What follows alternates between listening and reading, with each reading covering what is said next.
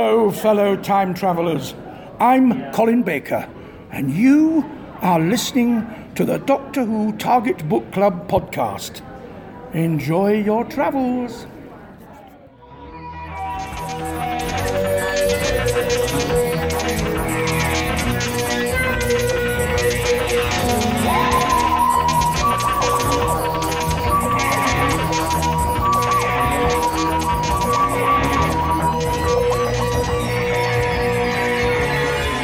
Hello, fellow time travelers, and welcome back to the Doctor Who Target Book Club, the podcast in which we undertake the astronomical task of discussing in story order all of the Doctor Who novelizations. My name is Tony Whitt, and today we have an equally astronomical three-person discussion panel, including our so-called expert who's been a Who fan since 1979. That would be me. There's also our intermediate-level casual fan who's seen several episodes but has not previously read any of the books until these podcasts, and this time it's the worthy Dalton Hughes. Hello, Dalton. Hello, hello, hello. Hello. And finally, there's our semi-novice fan, one who has seen little to none of the original series and has not previously read any of the books except for the ones we've done for this podcast, and this time around it's the wise and witty Alison Fitch-Seyfried. Hello, Alison. Good evening. Before we get to talking about the book, please remember our new Patreon page, which is at patreon.com/DWTargetBC. Depending on the amount you give per month, you'll receive, among other possible goodies, a randomly chosen BBC book. You know why it's not a Target book. I don't have to tell you. That's fine. And, of course, we are still doing the sweepstakes. If we reach our funding goal by April 6th of 2018, which is just next month, some lucky new Patreon will get that lovely copy of Doctor Who I love that one. Yeah, I can't remember the name of it. Doctor Who and An Amazing Adventure with the Daleks. There we go. And, of course, we'd like to thank Bart Lammy, Rick Taylor, and Toby Bengelsdorf, as usual. Thanks, guys. This time, we're discussing Jerry Davis's novelization of his own script for The 10th Planet. Without further ado, here's some fast facts. Doctor Who and the 10th Planet, adapted by Jerry Davis from the script that aired from 10/8/66 to 10/29/66, published by Target Books in February 1976. As of this recording in March of 2018, this title is currently out of print, but is available as an unabridged audiobook, 141 pages. Alrighty. Apart from the Daleks, the Crusaders, and the Zarbi, this is officially the oldest book we have read in the Target range so far. And it isn't even the first Cybermen book. In fact, I suspect the cover tells us that this is the first Cyberman adventure, because the Target range had the odd habit early on of changing the names of stories for published versions. And since they didn't publish them in order either, for some reason the Moonbase, which is the second Cyberman story, was actually the first one that was novelized. And so they called it Doctor Who and the Cybermen, which is really confusing if you're 10 years old and you think you're reading the first Cyberman book, and everybody in the book knows who the Cybermen are already. So you need this to tell you it's the first Cybermen adventure, and not until the end do you find out it's also the last Hartnell adventure. Which is why in certain editions of the book, and I think Alison has a PDF of one of them, Hartnell is in an illustration on the back of the book. Yes. And Tiny little circle. Tiny little circle and looking kind of distraught that he's going to be leaving. Kind of simian, yes. Kind of simian. Yeah, strangely simian. Yeah, so The 10th Planet is actually 9 books later. But Jerry Davis has kind of worked out all the kinks, obviously. This is also the first official Hartnell story to be commissioned by Target as a new book. And at that point, the first Hartnell story published in 10 years. That may explain the preface about the Cybermen. For some reason, Jerry Davis got into his head that the Cybermen originated on Telos, not on Mondas. So we get this very strange statement to verify that, even though it's accepted lore they came from Mondas instead. For the non-expert, I was a little bewildered. Yeah, it's just really strange, especially since the Christmas special that introduced Jodie Whittaker, they're from Mondas. It's a given. But we'll see this intro again at least twice more in these books. We're also finally getting to see Jerry Davis's unmediated prose. Since this is his second book for the range, he's worked out a lot of things from the first one. We spoke of Jerry Davis before when we read The Celestial Toymaker. So interested listeners can find his full bio there in episode 23, even though we highly suspect it is not his book. No. It is instead Alison Bingam's. And who wrote the original script for that one? That was Brian Hales. Okay. And in fact, we have read 2 Brian Hales stories so far, that one and The Smugglers, and we have yet to read an actual decent one. So when we get to one of his, I'll let you know. I'll ding ding ding it. As far as the televised story goes, it was the first in the official production block for season 4, and by the time we get here, the producers and Hartnell have already come to a mutual agreement that he should leave the show. He agreed to come back and be paid for this one story only, and the story itself was drafted in such a way to allow Hartnell more downtime. Every single episode has minimal doctor in it, just in case he fell ill or couldn't do it. Which is why the solution to the Cybermen invasion is essentially, wait for it. That's the solution to the problem. Wait for it. You know, patience is a virtue. Yes. I was waiting for the full Leslie Odom Jr. solo, and I was very excited. Yes, but no. exactly. Mondas is going to blow up any moment, so wait for it. We don't have to do a damn thing. This turned out to be a good move on their part, as Hartnell indeed fell ill with the flu the week before filming episode 3. So they did the same sort of writing him out that they had to do way back in Dalek Invasion of Earth when he hurt his back. They gave his lines and business to other characters. The novelization puts all of that back where it belongs, but as you can see, it still doesn't give the Doctor a lot to do. Mm-hmm. It also ends up with one of the most ironic things. Hartnell's last appearance is not even his last story. It's not even his last episode, I should say. That episode 4 does not exist. It's been reanimated, as we'll watch later on, but Hartnell's last appearance is in episode 2. I love that. Not it's been produced as an animation, but it's been reanimated. It's been reanimated brought back from the dead. As a zombie. Much like Hartnell himself. Hartnell would later respond to a fan letter and claim that he left the show because the stories were getting too violent and dark for children, and we could see that with The Smugglers, I'm sure. It's hard to really give that interpretation much credit with other stories, like Celestial Toymaker. In any case, he was replaced by Patrick Troughton, whom we'll talk about in some detail when we do Power of the Daleks. Suffice it to say, Troughton was such a well-known actor that Hartnell allegedly proclaimed him to be the only man in Britain who could replace him in the role. So he was happy with his replacement. Okay, that's good. Hartnell did have a few acting jobs after this, but his health soon deteriorated past the point where he could work. By the time he was invited back in 1973 to be part of the 10th anniversary story of the Three Doctors, he could no longer remember lines and had to be relegated to little more than a cameo. He was reading them off cue cards, hugely written because, he couldn't put his glasses on. He died in 1975 at the age of 67, just after the announcement of Tom Baker's hiring for the role. People don't live as hard as they used to in terms of air pollution and that sort of thing. Even leaving aside things like lifestyle, 67 is much younger than I would guess looking at him in his last episode, much less his last years of life. Oh yeah, he always played the Doctor as older. But Hartnell himself, and you saw him in that movie we saw from the 1940s, he was a hale and hearty man, but he was also a heavy drinker, heavy smoker, heavy womanizer, which always surprises me.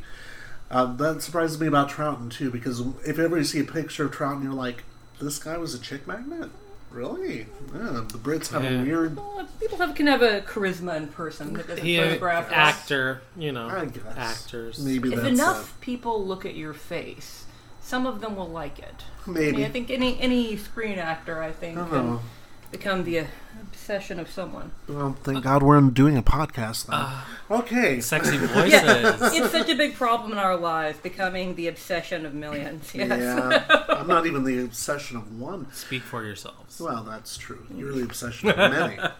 Not to take away from the sadness of Hartnell's passing, even though I think we just did, but of all the actors who appeared in that original story, one notable one who has not passed away is the actor Earl Cameron, who played the Negro astronaut. There's that word again. And who, as of this recording, is still alive. He's 100 years old. Wow. Yeah, he turned 100 last August. Wow. And amazingly, he's now not only the oldest surviving Doctor Who cast member, He has not retired from acting. Nice. He's still acting. Wow. He's still acting at 100 years old. One of his most recent roles is in the movie Inception. Nice. He also appeared on the BBC DVD release of this story, and Doctor Who magazine this past month did a full feature story on him. He's absolutely fascinating. He's not the astronaut in Inception who ages so much while they're on... No. Okay. No, because that would be too... Yes, that would be... Well, if he was, looking good if he for was an 100. astronaut again, no, that's what I was thinking of. No, I think he's one of the... I can't remember what part he plays, but he's in one of the Dreamscapes. One other noteworthy thing about this story, which we already said, episode 4 is missing. Has been since the 70s. Nobody knows exactly where it went. Even though the children's show Blue Peter, yes, it is called this. Between the sofa cushions and in the trunk of the car. Yes, We hope to find it soon. Even though the children's show Blue Peter often gets blamed for its loss, they just happen to run a clip of the regeneration sequence at the end of an episode. Wait, who lost what, where? I was just talking about this. The children's show Blue Peter, which I said twice because it has such a comedic sound to American ears, they ran a clip of it, the regeneration, when Tom Baker was introduced. But how are they held responsible for losing it? Because it was thought that they had borrowed the master tape and had lost the master tape, but they still had the clip of the regeneration.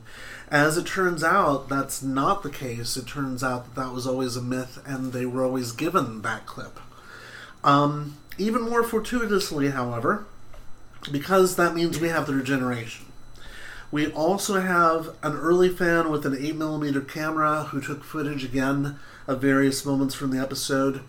And the animated reconstruction I'll show you later actually uses those as templates. Nice. So those scenes are recreated in the animation, which they did in 2013. So this show has been released commercially on DVD. And finally, one last thing. It was while working on this show that Michael Craze, who plays Ben, had a production assistant throw some of the fake snow at him, and unfortunately it got up his nose, which was a big problem because he had just had surgery to take a bone spur out, and it almost died because there was a burst blood vessel, and this irritated his nose. He ended up marrying said production assistant. So it just goes to show, if you like a person, throw a snowball at them, even if it's not made of real snow. If you like a person, try agitating their surgery wound. Yes, See if it makes them love you. It seems to work. So, we're on to talking about the story itself. First impressions. Allison? Well, I really liked that the blurb was just an excerpt instead of a synopsis. I thought it was a very nice mood setter. Right. The synopses really do it for me. However, I think I've said this maybe even in the last episode, it takes a lot to sell me on a story about a robot or a horse. Or for that matter... or a robotic horse. Robotic horse. Or for that matter, simian either, like apes, monkeys, gibbons. Like the doctor on the back of the book. Lemurs, baboons, no thank you. So anyway, I was not necessarily excited about it in the same way I wasn't especially interested in the pirate one because... blah, blah, blah. They have no emotion or love. Mr. Data doesn't know how to name his cat properly. Learn the meaning of death, etc. And that was mentioned a few times in this, but it was gone over lightly. It was mostly focused on the human characters. The things they did with the Cybermen weren't very interesting, so fortunately they were in it mostly as menace, which I thought they worked great at. Mm-hmm. They did not learn the meaning of love or anything of the sort there. So I actually enjoyed it significantly more than I expected to, especially some of the mood setting in the initial blurb and the creation of the Cybermen and the preface. Yeah. The first page set in italics. Yes. And then some of the action sequences where they are small stakes in terms of sci-fi and Doctor Who stories. Yes. But they did a very good job of explaining, the writer did a very good job of very simply creating the personal physical peril and discomfort and fear in ways that I thought were great for a youth book. Yeah. Yeah, definitely. Especially the plight of the astronauts. It's Yes. much more affecting on Yes. the page than it is even on screen. Well, even at one point when Ben is crawling through a duct and talking about the bolts are tearing at his clothes. Scraping him, and even though he'd been crawling for like 2 minutes, he already was tired. Yes, and then that his neck has to be held at a weird angle so someone doesn't see him. These sort of small-scale adventures worked really nicely. Polly is in the metal chair, and it's not that bad, but it reminds her of an electric chair, and she's completely freaked out that they don't understand how temperatures work with humans. And then she remembers, she's like, oh, wait a minute, I'm going to freeze in here. They Right. So I'm interested to know if on screen those moments played as well, because they did a really great job of showing sort of vulnerability of bodies. Yeah. Human bodies in here. You don't get it. You don't get it on screen, strangely enough. You'd think you would in a story that's about, how much better the Cybermen are because they can't feel emotions. But as far as physical feeling goes, no, there's not a lot in the story about that. But I thought it was a nice contrast. So more emphasis than usual in what the humans felt in their small adventures. Okay. Dalton, first impression? I was excited to read about the beginnings of the Cybermen. Having seen a lot of the newer series and seen lots of adventures and stories with them, it was nice to go back and see where they came from, see how it started, and how it ended for the first Doctor, really. Same as Allison. Like a lot of the feelings of dread and just the menace of the Cybermen, I felt came across really well. And it really, for me, kind of shows why, like the Daleks, how they transferred to the newer series and how they've had staying power. Yeah. In fact, before we go any further, I forgot this for the last 2 times, so let's actually have the blurb on the back, because it's not a bad one. The sergeant blinked again. 3 lights were moving towards him through the murk of the blizzard. Even as he looked, the lights changed into 3 tall, straight figures clad in silver-armored suits, advancing across the ice with a slow, deliberate step. Horror-struck, the sergeant reached for his gun, and a stream of bullets sprayed across the marching figures. But they continued marching. The Cybermen have arrived. The first invasion of Earth by this invincible, fearless race, and the last thrilling adventure of the first Doctor Who. Yeah, it's a really good blurb, and it tells you basically all you need to know about the plot. Yeah. The Cybermen, I thought, worked best in this story when they are the unfeeling menace, more than when they actually speak. Really? Okay.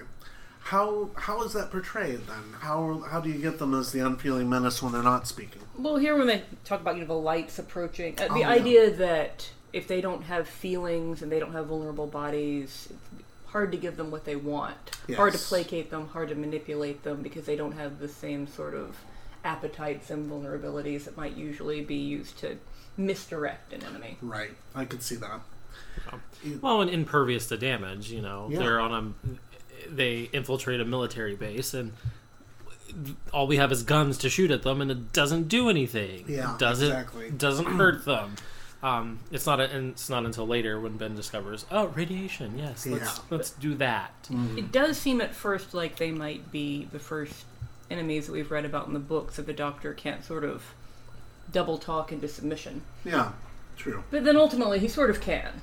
He sort of can later, but here he's a little busy dying. Yeah. But we don't know that's coming. We don't know at that's first coming. they really are quite terrifying because they don't seem vulnerable to his particular brand of manipulation and talk therapy. Right, that's true. Yeah. And I think that's what impresses me most about this book, the fact that you do have that incredible feeling of foreshadowing that this is not going to end well for the Doctor.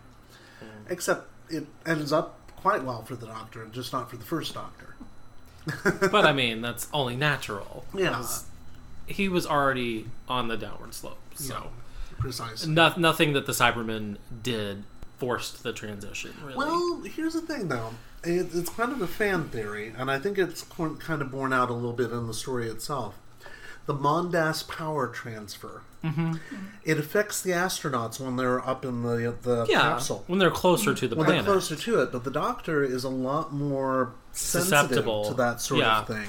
Which, I was going to say, remember when we read The War Machines, I was Yeah. like, this reminds me of Cybermen. Yes. How does this play into it? And you said, no, this is totally something separate.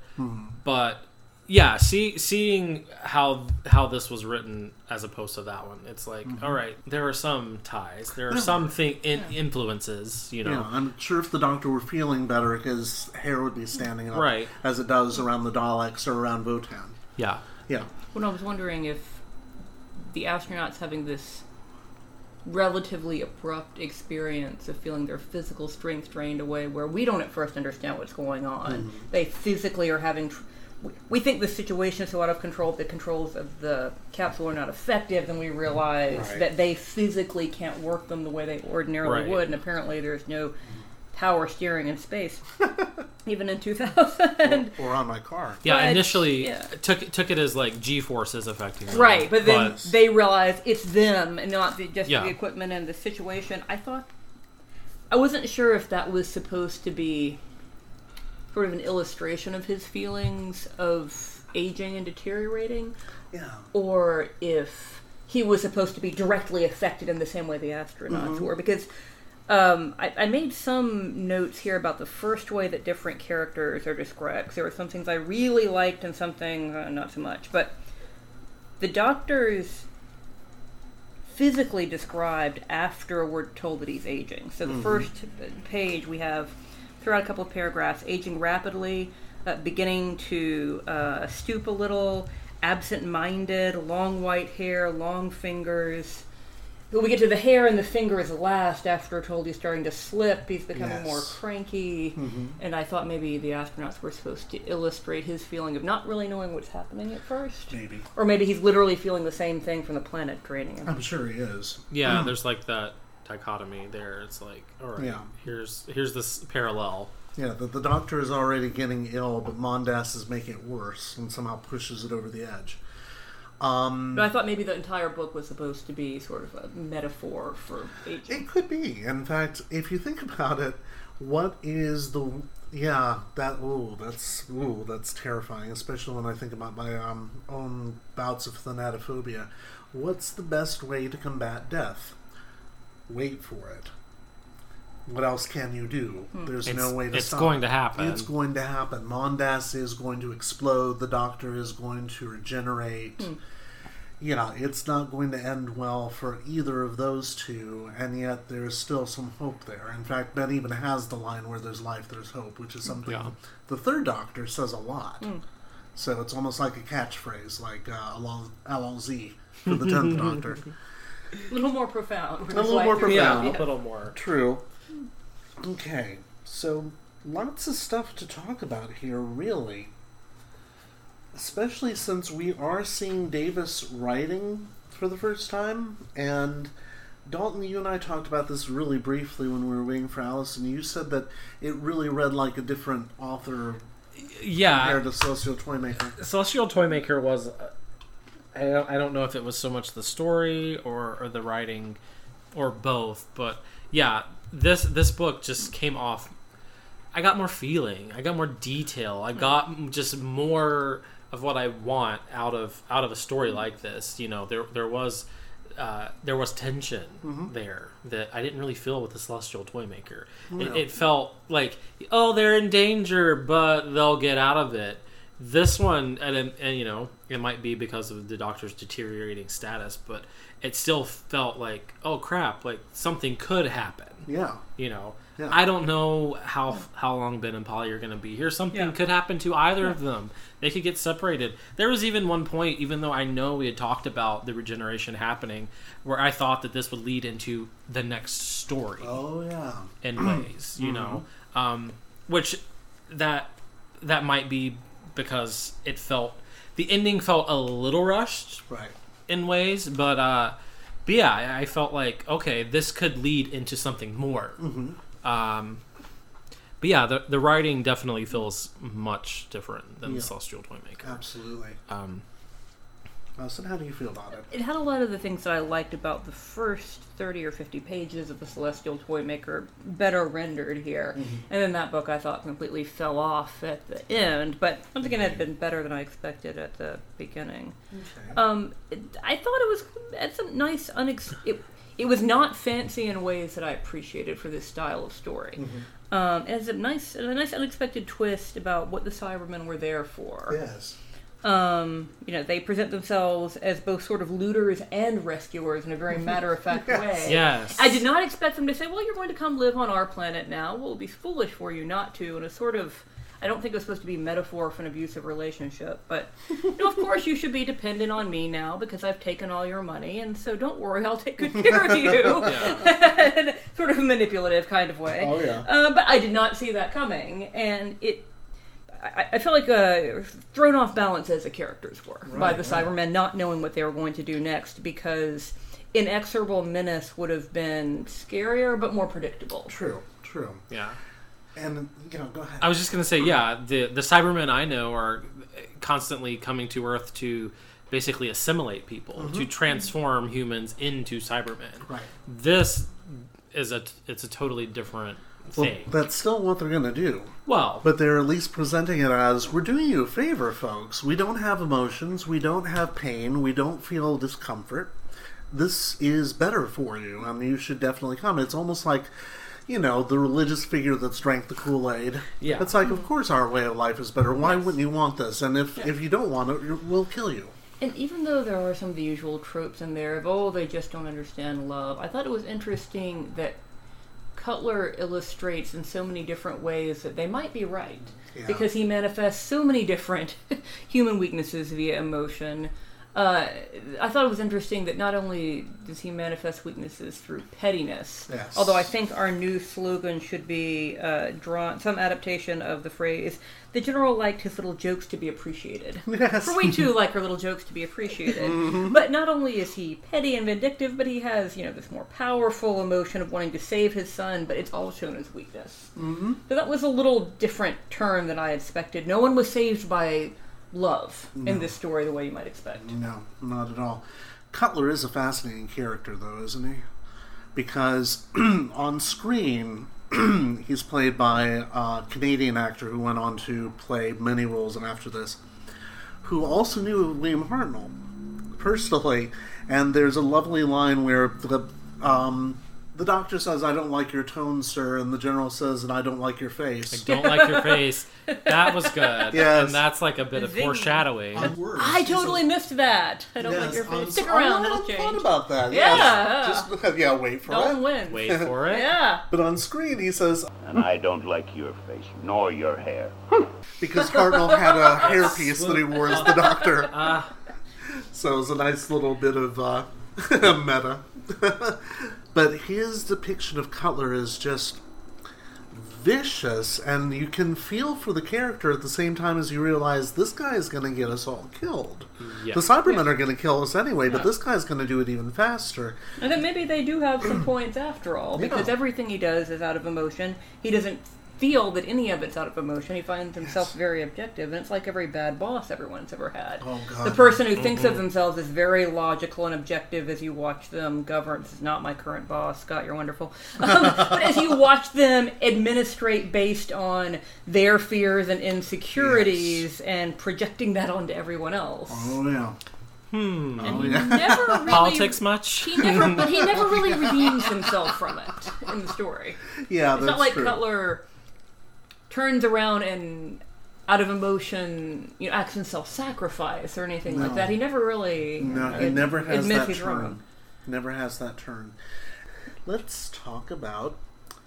Yeah, we've got him, and we've got this weird trope of, the son being sent up as a sacrificial lamb, and it turns out the son is okay, which is great and all well and good. But here's the big question. Why are the Doctor and Polly and Ben there? If they were not there, what would be different? Then Cutler would have detonated the Z-bomb So we know for sure that that's the case. because Polly would have been there to talk the scientist out of it. There we go. Yeah. Yeah, I think that's And it. convince him to show Ben how to sabotage the launch, which how I took it. Yeah, I think that might be it, because this is one of the few times where it's not the Doctor who's the prime mover of the plot, it's the companions, and this time it kind of has to be the companions, which is why it's an incredibly strong Ben and Polly story. Oh, yeah. Yeah, I love those two in this story. They're just amazing. I think that the writer's done something here that's really challenging to do, which is show people who get along and are close and work together well without bickering and sniping at one another, which is actually, I think, quite challenging to write, or maybe people would write it more. But what's the Tolstoy quote? Was it from Anna Karenina about all happy families are alike and each unhappy family is unhappy in its own way? Yes, exactly. So we're used to the sort of pop fiction, the friendship dynamics of Kirk and Spock and Bones, where they snip and snipe and spar, but they're all very close. Right. You know, or the romantic dynamic of Benedict and Beatrice, where yes, they're in love, but they won't admit it. And all of the companions have arguably had a lot of that dynamic with each other in different combinations, and with the Doctor Yes. up until now, because it's a lot more fun to write. Yeah. But the last two books have managed to write Ben and Polly in a way where they don't snip and snipe, and they're actually really fun, and that's really challenging to do. It is. Yeah. And It I is. haven't seen those actors, but obviously they are inspiring in different authors. A way to write this that can be really tough. Now, admittedly, Ben does tease her a lot and calls her Duchess, but she seems to like But that. it doesn't seem to be the "excuse me, princess" sort of Yes. mocking, "ooh, aren't you a snob" sort of way. It really does seem affectionate. It seems like Gambit and Rogue, like Mon Cherie, like very, very playful, Right. but not bitchy. In the way that bitchy, can be. not necessarily misogynist or anything like that. A lot of it It's- can be, "ooh, you must think you're special compared to me." And Right. It doesn't Yeah, have it's that not that. right. connotation. At He, all, which is I think, great. I think Ben looks at her. I mean, he has some interest in her, so he feels like a protection, Yeah. and he wants her to be safe. But so, he's not condescending. No. Which I thought was No, he's interesting. No. not, which is amazing. So in the previous book, or in the Smugglers, we have a couple of situations where Polly comes up with the plan on the spot, tips him off ever so slightly, he immediately picks up on it and Yes. participates, and then in this book they switch places. Yeah. And so at one point Ben and the Doctor are being led away, and Cutler says, "Oh, a girl can stay, she's harmless," and Polly says, "No, I'm going with them," and Ben pretends that he's fussing at her, "No, you stay here," but he's actually saying, "No, you stay here and work on the scientist." So he Yeah, loudly is condescending, but his plan is Yes. actually not condescending. It's,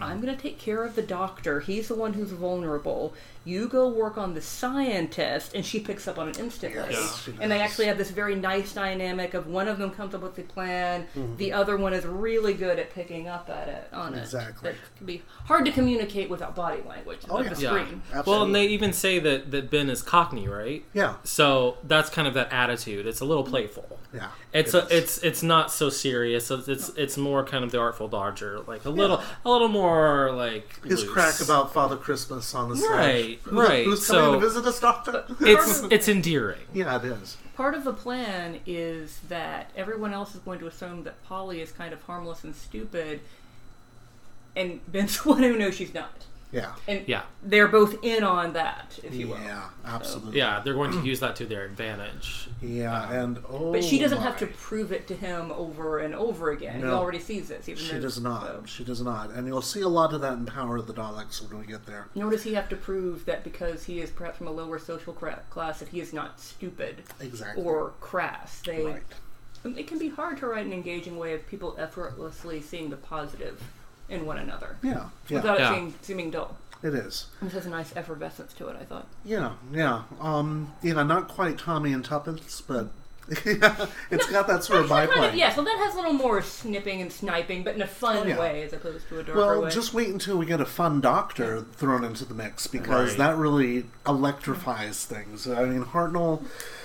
Yeah, you can tell Hartnell didn't really care much for these two young whippersnappers, and it's like he's going to be going anyway. And they were like, "Oh, While we respect him, he'll be gone soon, so... Let's put up with him for now. But that was written in an effective way where it says, he actually calls them Barbara and Ian. Yes.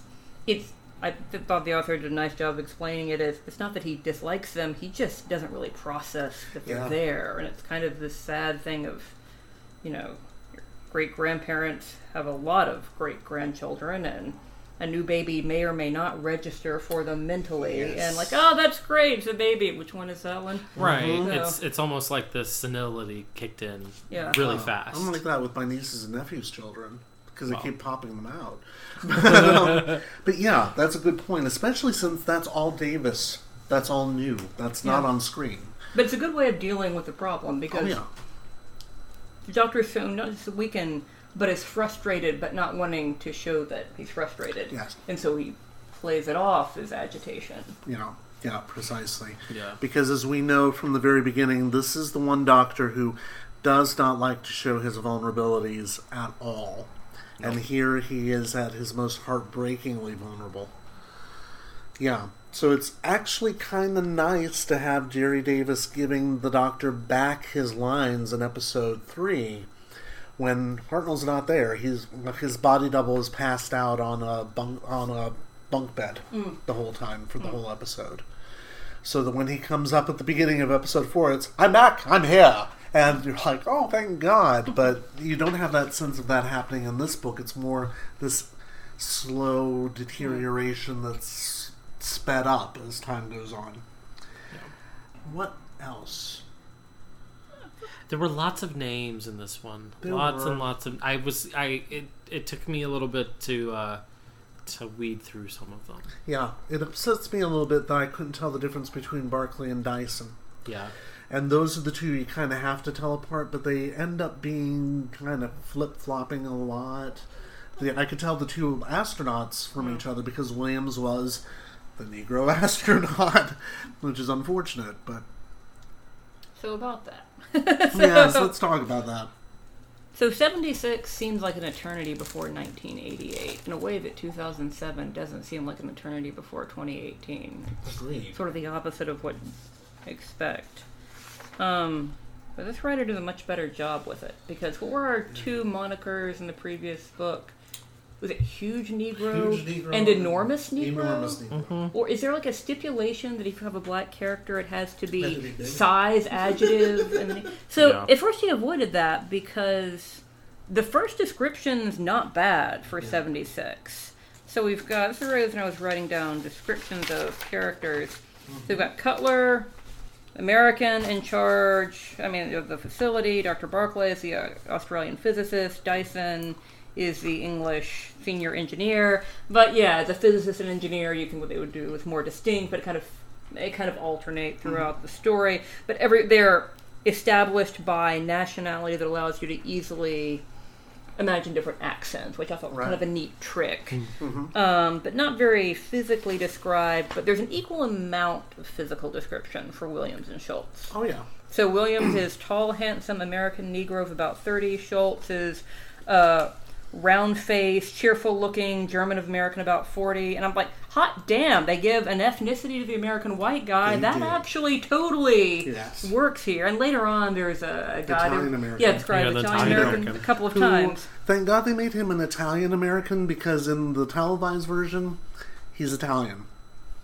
And he is stereotypical Italian, and it's just awful. So that's one of the things that Davis smooths out. So instead of it being like the usual kind of snide attitude of regular American and then the Negro American, it's, these are the different Americans you have here. Same amount of description, not more or less. Exactly. I'm like, okay, this actually is much better in 1976 and 1978. And then he just goes on to behave and speak as an astronaut. Yeah. They don't try to do 1970s Luke Cage dialogue or something that an astronaut would not be using. And on screen, he's not doing that either. And I believe the original...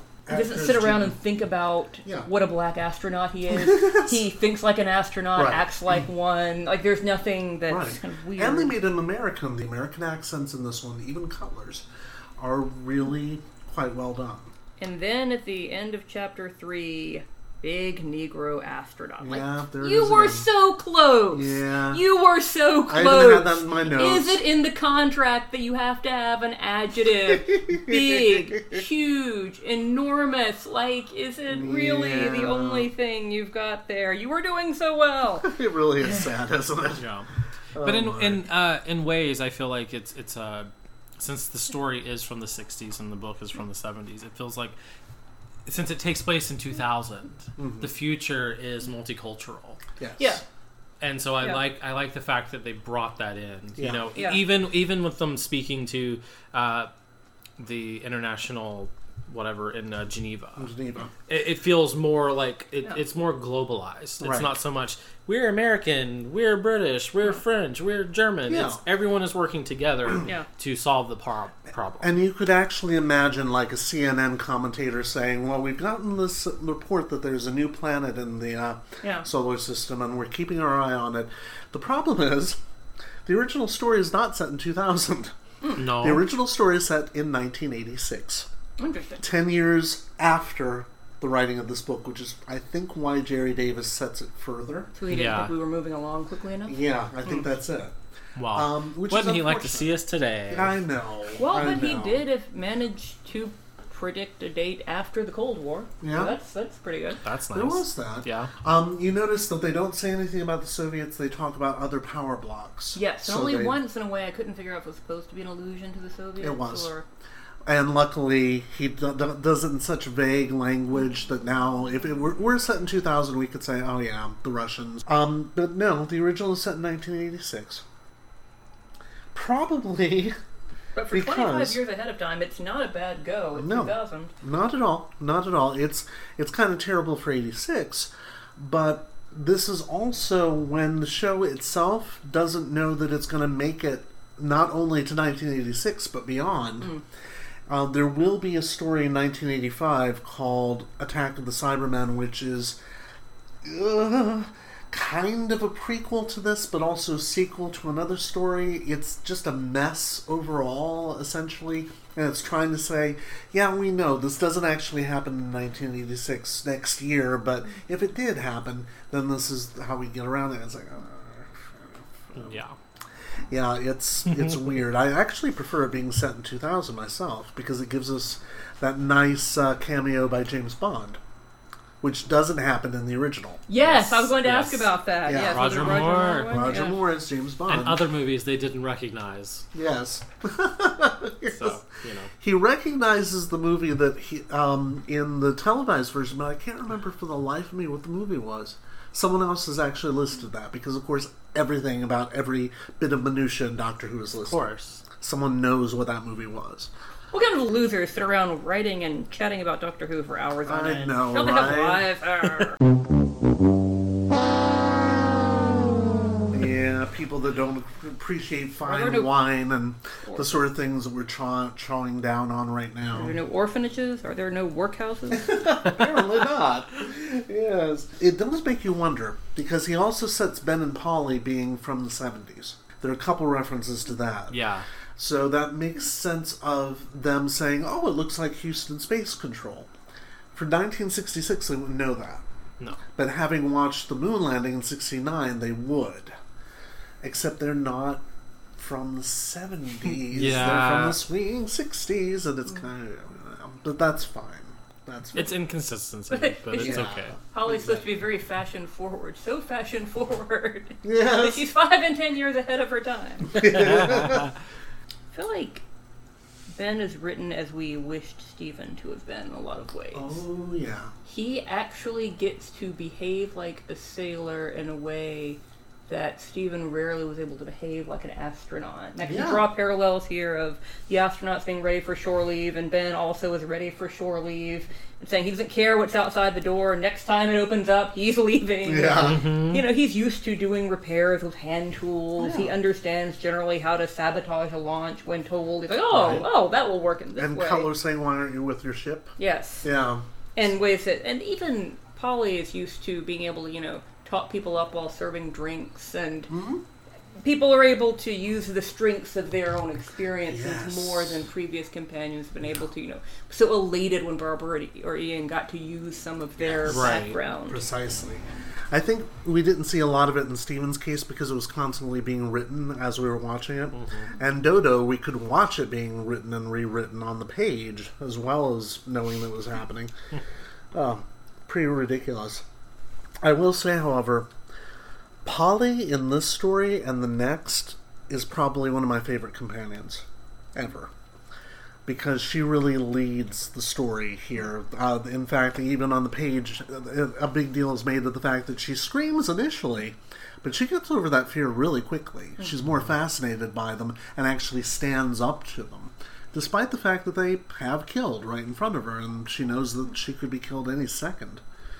So, and that line about, but they'll die, don't you care? And the cyber leader says, why should I care? There are people dying all over your world, but Yes. you don't care for them. That was actually the one time that I thought the emotionless machine plot device Yes. worked really well. Yeah, that's a beautiful line.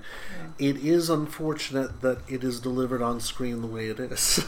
Care? No, why should I care? Because they're people and they're going to die. I do not understand you. There are people dying all over your world, yet you do not care about them.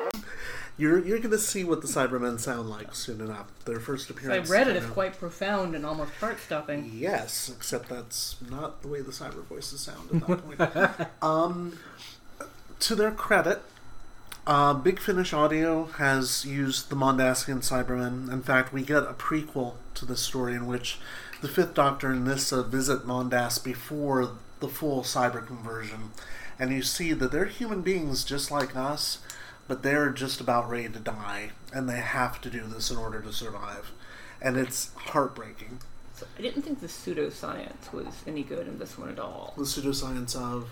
Well, one of the previous ones, there was a concept of a planet that circled two different stars in sort of a figure eight. Oh, yeah. And they had this cycle of, decades or centuries long winters of summers. And it isn't actually how anything works, but it actually was pseudoscience that worked within the plot device here. Right. But apparently, if I understand most recent discoveries correctly, wandering planets are actually a lot more common than planets that are in an orbit. True. But they don't have anything alive on them because they don't have any kind of pattern that would allow any kind of life to develop or survive. Mm-hmm. But how would they be able to... I'm actually just staggered here by the inanity of it all. How are they able to not only develop and survive on this planet, but pull it up and parallel park it at the Earth when they need to? Yeah. It wasn't a bad incredibly- explanation so much as there wasn't one proffered. There isn't one. That and kind of annoyed you me. don't get it until 1985, as a matter of fact. That Mondas has a Because they're here to propulsion siphon the system. gas. Yeah, it has its own propulsion system. Okay. Which begs the question of why they need one in the first place, and the Big Finish Audio spare parts kind of talks about that, and the fact that they all had to go underground and have a subterranean existence because something happened and they were in Earth's orbit, and it may have been actually the meteor that hit Earth and caused the dinosaurs' extinction. Yeah, take a stab at it. It doesn't Yeah. have to be good. But, Yeah. The but do know Mondasians you were- have a well, duty to try. Well, I'm going to try here. The not you, the writer. Well, yeah, but this is the way I always thought it was the case. The Mondasians are ahead of us technologically, to the point that they evolved as humans before we did. And so that problem hits them, and they realize, oh my god, this is coming. We need to get our planet out of this orbit, or else it's going to be a problem. We need to get underground and find, something more suitable. It's not as stupid as the concept of Space 1999, another British show in which the moon is rocketed out of orbit and literally travels all over the universe, encountering different life forms. Because the moon just kind of goes through their solar system just slow enough so that they can go back and forth and meet each other, but not quite slow enough that they're not out of the system and to the next one by the next episode. It is the stupidest concept. This isn't. Not quite as stupid. But yeah, if you think about it too long, it just makes your brain hurt. Yeah, I had to suspend my belief. You really do. Yeah, gravity. Just yeah. It's a bit sillier on screen when they show Mondas in space, and of course it's a globe spinning upside down. It's Earth upside down, and it's like, oh god. That's how I described it. Like it takes them a moment to recognize the shapes because they're inverted. Right? Yeah, Polly gets fixated on Malaysia for some reason and says, that must be Malaysia. And you wonder if that's because Annika Wells, the actress who played her, was born in Malaysia, so she just wanted to get a shout out to her peeps. It's a really complicated one to fixate on. Yeah, it really is. It's hard to see it. Well, again, like, not thinking about it too much, it's like, well, would a planet that's similar to Earth have the exact same landforms? No. Over millions of years? It shouldn't. They do say it's similar, but not quite the same. But, like, they say that they can point out South America. Yeah. So it's like, I know how plate tectonics work. It should work like that. Really large. Mm-hmm. And come to think of it, would that mean that their landmasses formed before ours, and when they left orbit, that's when the oceans froze over and everything, and they had to go underground? I mean, that's why I say I had to just completely ignore all of that. Which is insane. Because it ruins it if I think about it too much. Which is insane, because this is the story that was co-plotted with the series' new scientific advisor, Kit Pedler, and this is what they came up with, though that's the thing. The science... Dead drunk the whole time? I guess so. Is he the guy who's the body double for the doctor who's asleep in the bunk the whole time? No, not this time. But Kit Pedler, he was the one that came up with the idea for the War Machines, too. Okay. And his major concern is technology taking over human life to the point that human life no longer exists in the same way. And he has something there. I mean, you could see it in that we do interact with our phones and our computers much more than we do with other human beings quite often. Unfortunately. Yeah, exactly. But they have not made us objective and emotion-free. Right. In Spare Parts, and I love the fact that the Big Finish audio is called that, because there's a line in this book about spare parts. The author Mark Platt took that and used it as the title of this Mondasian story. They have to replace things cybernetically because their own human systems are failing. When they brought it back for the new series, originally in that alternate universe, the Cybermen came about because humans were replacing body parts as fashion accessories. As a matter of fact, they had even secured the rights to the name The Body Shop, so that those could be the places that people went to get new arms and new legs, cybernetic. And they eventually just go whole hog. And someone said, well, no, that's never going to happen. Let's just make it the typical mad scientist is trying to make us all that way. It's like, no, I think you're giving humanity too much credit. I mean, plastic surgery is booming. Yes. And the new series even goes back to that. But it's not the default. I don't think any of us have it. No. Everyone looks really great. I could be wrong. No. But it's one of those things that the new series is going to revisit with Capaldi's last story, in which he says, wherever there are humanoids, there is the possibility of Cybermen. Mm-hmm. And he names Mondas and Telos and another planet which you wouldn't have known, Earth. And he says, wherever humanity is settled, wherever there's that push between technology and cybernetics, there's the possibility of this happening. What do you think? Exciting, isn't it? Watching the Cybermen getting started. They always get started. They happen everywhere there's people. Mondas, Telos, Earth, Planet 14, Marinus. Like sewage, and smartphones, and Donald Trump, some things are just inevitable. Isn't one of the very first stories of the new series, The Last Human, who's just face on a skin, yes, on a Cassandra. frame? Cassandra. Yeah. The classic Cassandra toxic. O'Brien, not Delta 17. Yeah, kind of worrisome because there is something to some of these things. What else? In the last book, I said that Ben and Polly were awfully, cavalier and a bit calloused about having found the body of this person they'd been talking to the day before, like, I guess he's bitten the big one, or whatever they say, or something like that. Right, exactly. We are nonchalant about it. But the writer does something much more sort of lovely and subtle with Ben in a couple of different places here. First time when he really doesn't want to kill the Cyberman in the projection room. He wants to subdue him, he wants to escape him, but he really doesn't want to kill him. Yeah. And there's no other way to stop him. But after he's killed him, he feels the need to say something like, well, you didn't really give me a choice, did you? Like, he feels a need to perform to himself more coldness and hardness than he actually feels. Which is played very differently on screen. Craze plays that moment as, you didn't give me any choice. He's really hurt by Whereas having here, you definitely get that same concept that he didn't want to do it, he really didn't have any choice, but that he immediately feels he has to sort of front. Yeah. That it hasn't affected him much. And then later, read part of this, Doctor, Ben was worried sick. The doctor seemed to have aged even in the few minutes they had been locked in the cabin, and goes into a paragraph about how he's observing how his hair seems to have gone wider, he's weaker, and then Ben shook his head dejectedly. He began to speak to himself as usual. Better let the poor old geezer sleep. He seems to slap himself into performing what he feels like he should be, a more detached person. He shouldn't be averse to killing. He should have no problem with it. He shouldn't be concerned about this old man who's rapidly aging and deteriorating. He should just be exasperated that he's an old geezer. And I thought that was interesting that he is a better person than the person he thinks he ought to present even to himself as. And that's pretty subtle. And I think Polly sees that. I think that's what she's drawn to.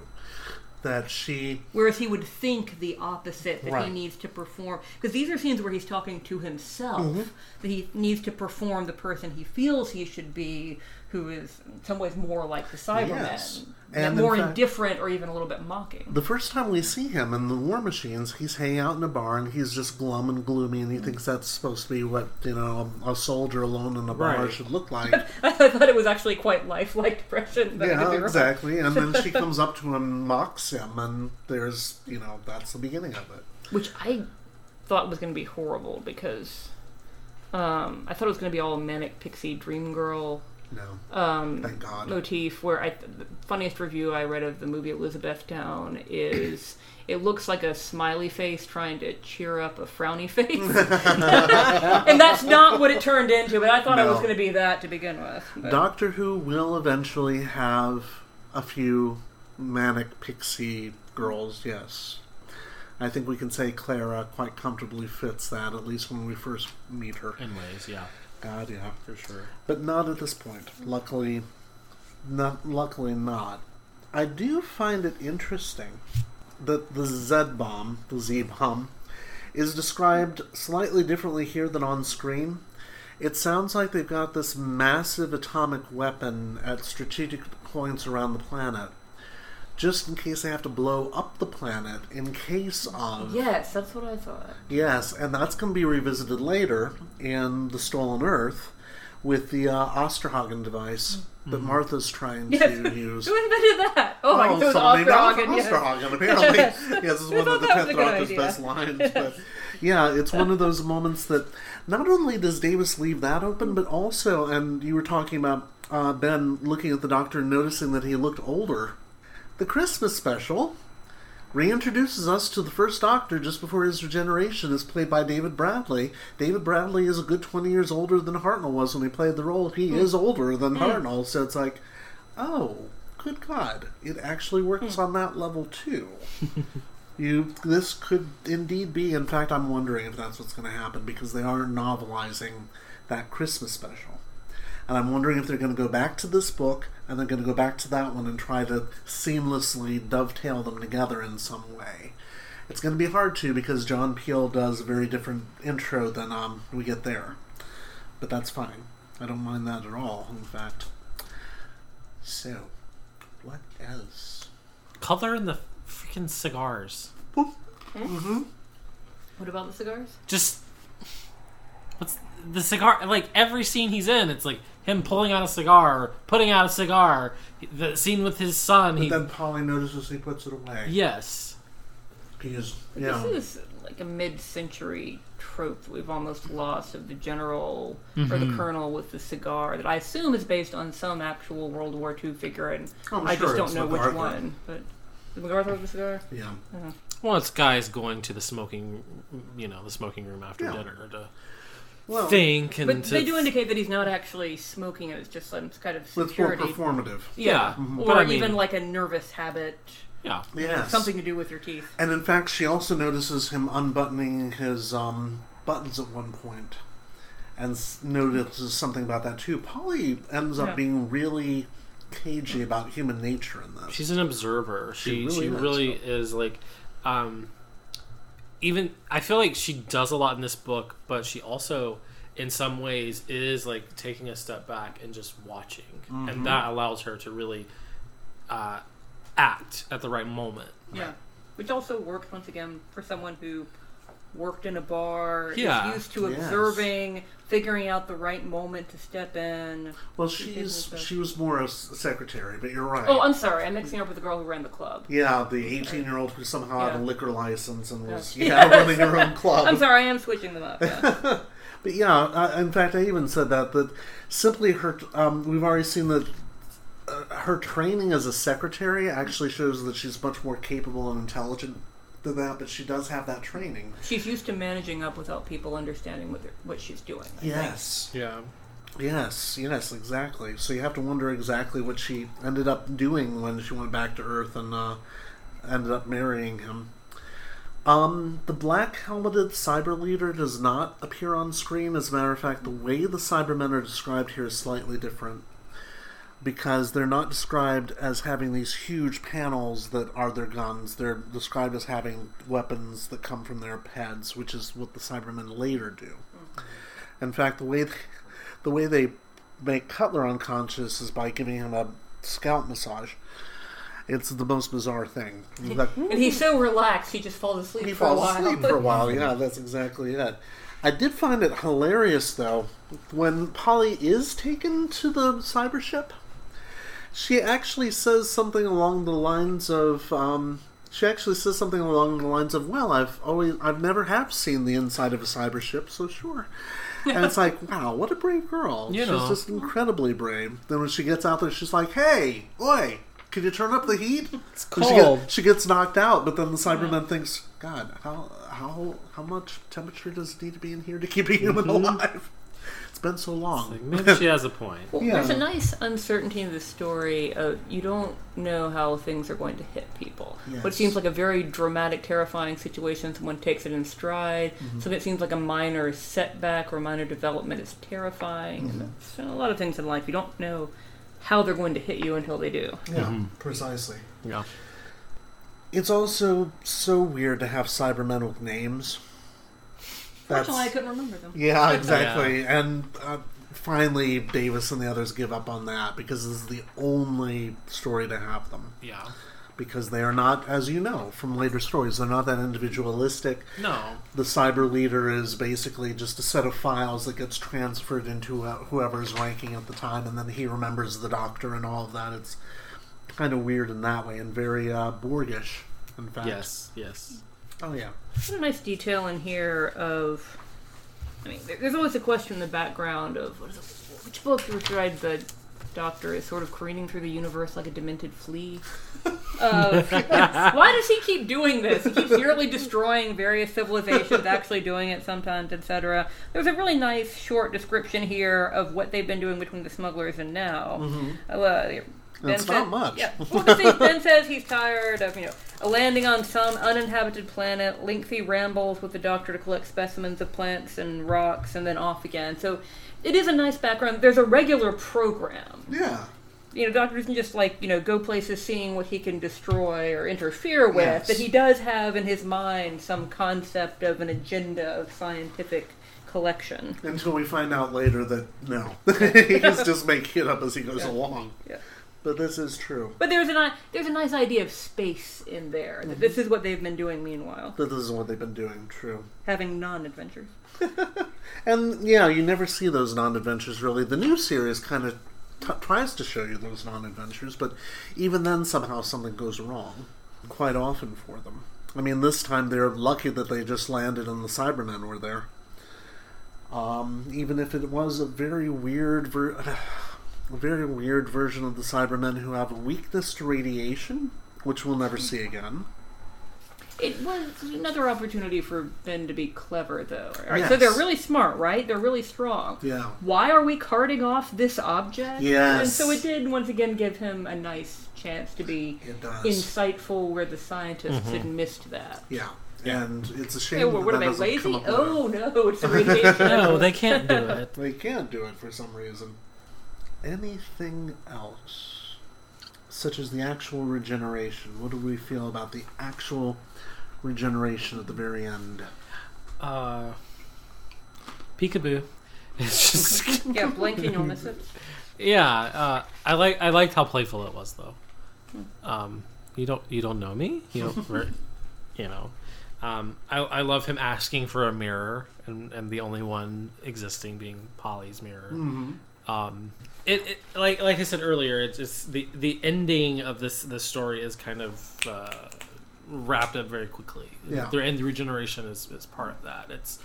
It's something that we've been waiting for, and having seen a couple of them now in the new series, it is more of an event. Mm-hmm.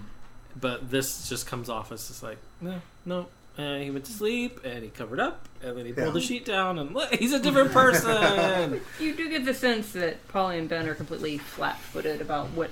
They think the adventure's over, and now it's a completely different thing. And in fact, it does happen differently on screen, as we'll see. Yeah.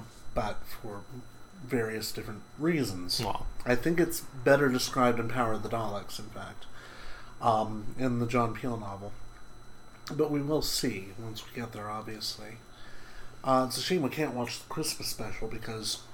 But it's kind of a good thing we can't watch the Christmas special because people have complained about the portrayal of the First Doctor in that story as being horribly sexist. The fact of the matter is, Hartnell's Doctor may come across as sexist occasionally, but the Doctor himself is not sexist. The show was. Yeah. And that seems to be this weird thing that came up in the Christmas special, which I hope they leave out of the novelization, or at least try to explain away in the novelization. So, yeah. And by the way, his description of the Troughton Doctor is spot on. That's exactly what Troughton looks like. So, we've got something to look forward to, definitely. Any last thoughts on this? Anything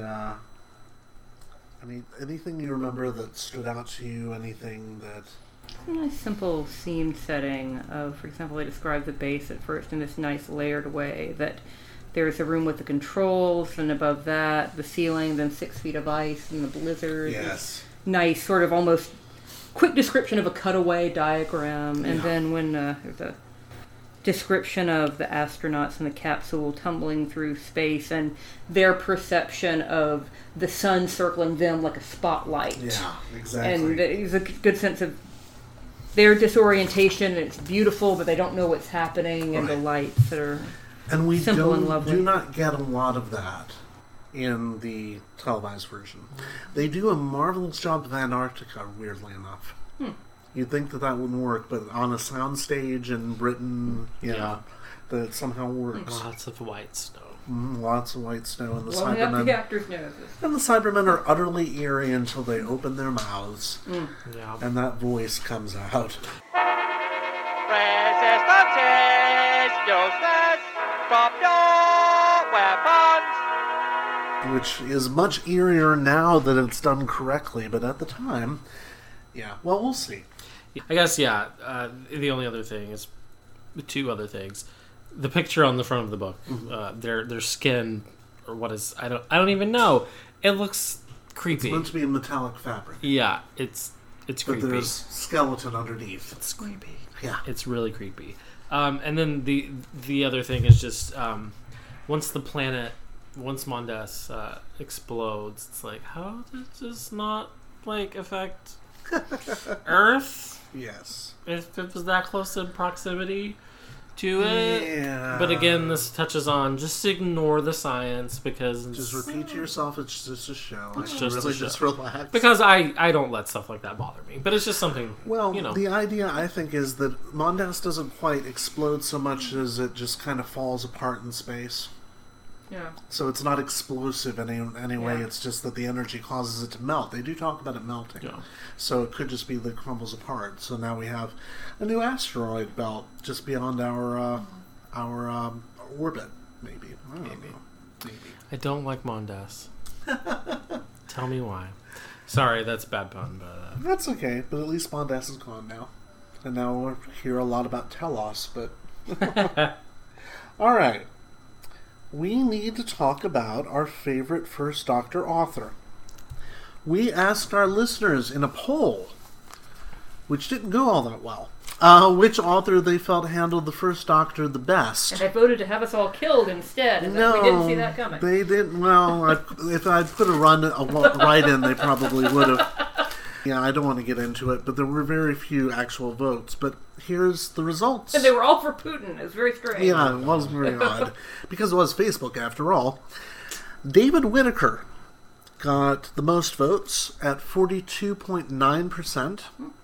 And then there were 4 other writers who each got 14.3%, which means they got 1 vote apiece. Okay.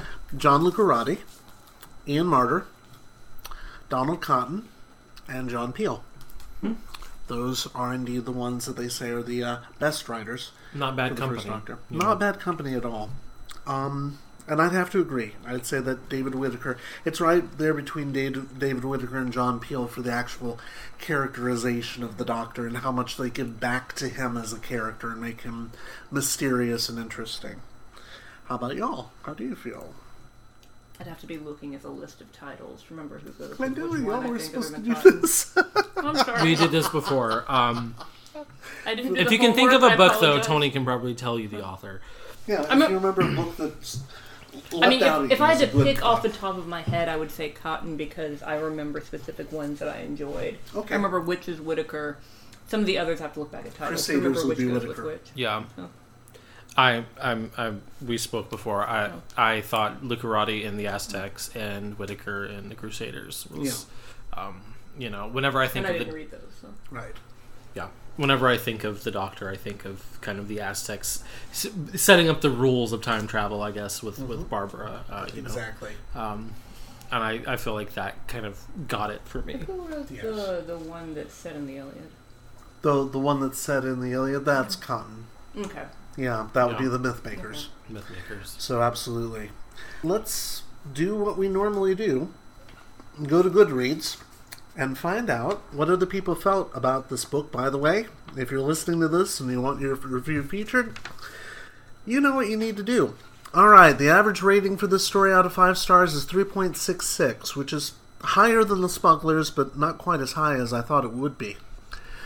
Michael gives it 4 stars and says, by the time this one came out, I'd already witnessed my first Time Lord regeneration when John Pertwee bowed out, so the big surprise at the end of the 10th Planet shouldn't have been that much of a shock. What it did do to my understanding of the show that I drifted into loving through John Pertwee's tenure was to make me aware that regeneration had occurred before, and that sooner or later it was going to happen again. The story also introduces the Cybermen in their original, almost unrecognizable, though very creepy cloth-masked version. I was a month old when the 10th Planet was first broadcast, and by the time this book got into my hands, the BBC had already junked much of their pre-70s episodes, including that crucial regeneration episode. But not the sequence, as it turned out. So, there's that. Jerry Davis's novelization sticks close to the original script. There are a few minor changes, like the year being 2000 instead of the original 1986. A Roger Moore James Bond cameo, sort of.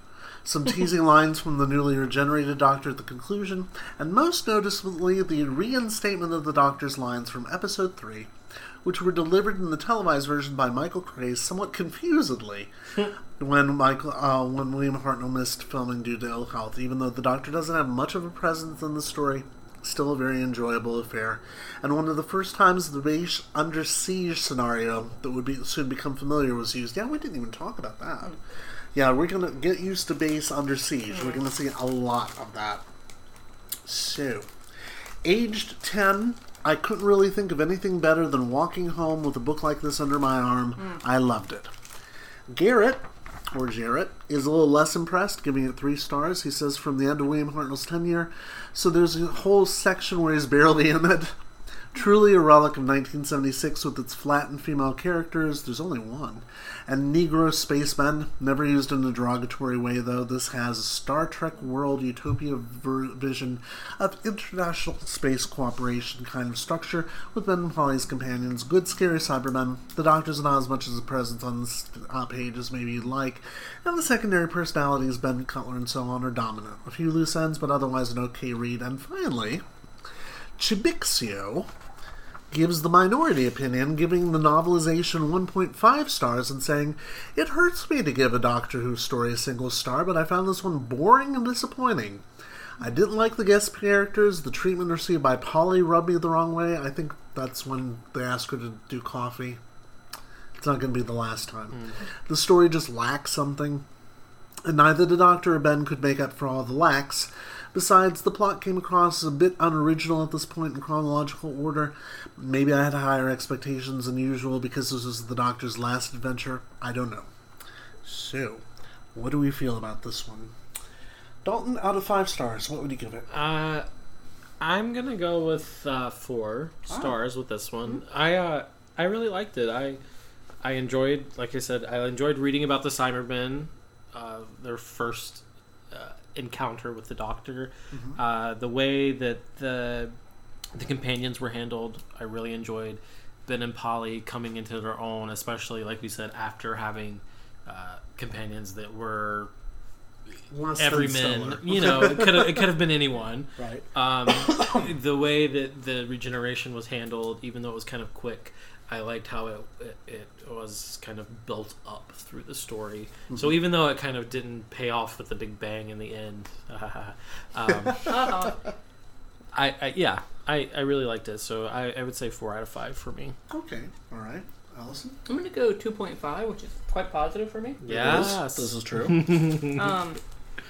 Interesting. Normally it's my job to complain about flattened female characters getting coffee, but I would argue in this one that one of the nice things is the characters would ordinarily be flat and underestimated, managing situations upward without anyone noticing that that's what they're doing. Yes. So I think it's actually, I think the opposite's going on to what those people are criticizing. I thought it was actually a great 70s adventure, not in like the sort of Logan's Run over the top decadence futurism way, exactly. But the more sort of simple, flat military that premise it gives a chance for characters to sort of pop against that gray background. True. So yeah, overall quite positive, 2.5. Okay, terrific. And as for me, the reason why I hated Celestial Toymaker so much is because I was well aware that Jerry Davis was capable of so much more. This is a book that proves that. Later books will prove it even more so. I'd say that my favorite novelization of his is Tomb of the Cybermen, which is coming up, which on the screen, even though it's Matt Smith's favorite story, it's also kind of a disappointment. But on the page, it just comes alive and is electric, and that's because of Jerry Davis's prose. It's really lovely. And everything that's new here is nice. I don't like the updating of the story to 2000, but I could see where it would actually work out in some ways. So, yeah, I would give this a 4 out of 5. It's good to see finally Jerry Davis writing the way I know that he can. So, 4 out of 5 for sure. So, thank you guys. Thank you. And thank you, fellow time travelers, for giving us your valuable time. Next time, we'll look at Troughton's first story on Doctor Who, Power of the Daleks, and we will have a special interview with the writer of that book, John Peel. Yes, our first author interview. We are really excited about this. Mr. Peel seems to be too. He actually wants to be a panelist later on in one of the episodes, so we're going to do that as well. In the meantime, if you liked what you've heard here, like us on Facebook at Doctor Who Target Book Club Podcast, all in order with no spaces. You can visit us on our nearly pristine subreddit at www.reddit.com/r/DW Target BC. Also, feel free to watch videos of our first 12 episodes. Give us a thumbs up or comment at YouTube. Follow us on Twitter, we're at DWTargetBC, or subscribe to us via the podcaster provider of your choice if all else fails. Email us at dwtargetbc@gmail.com. Thank you very much for listening, and enjoy your travels. Bye-bye. Bye.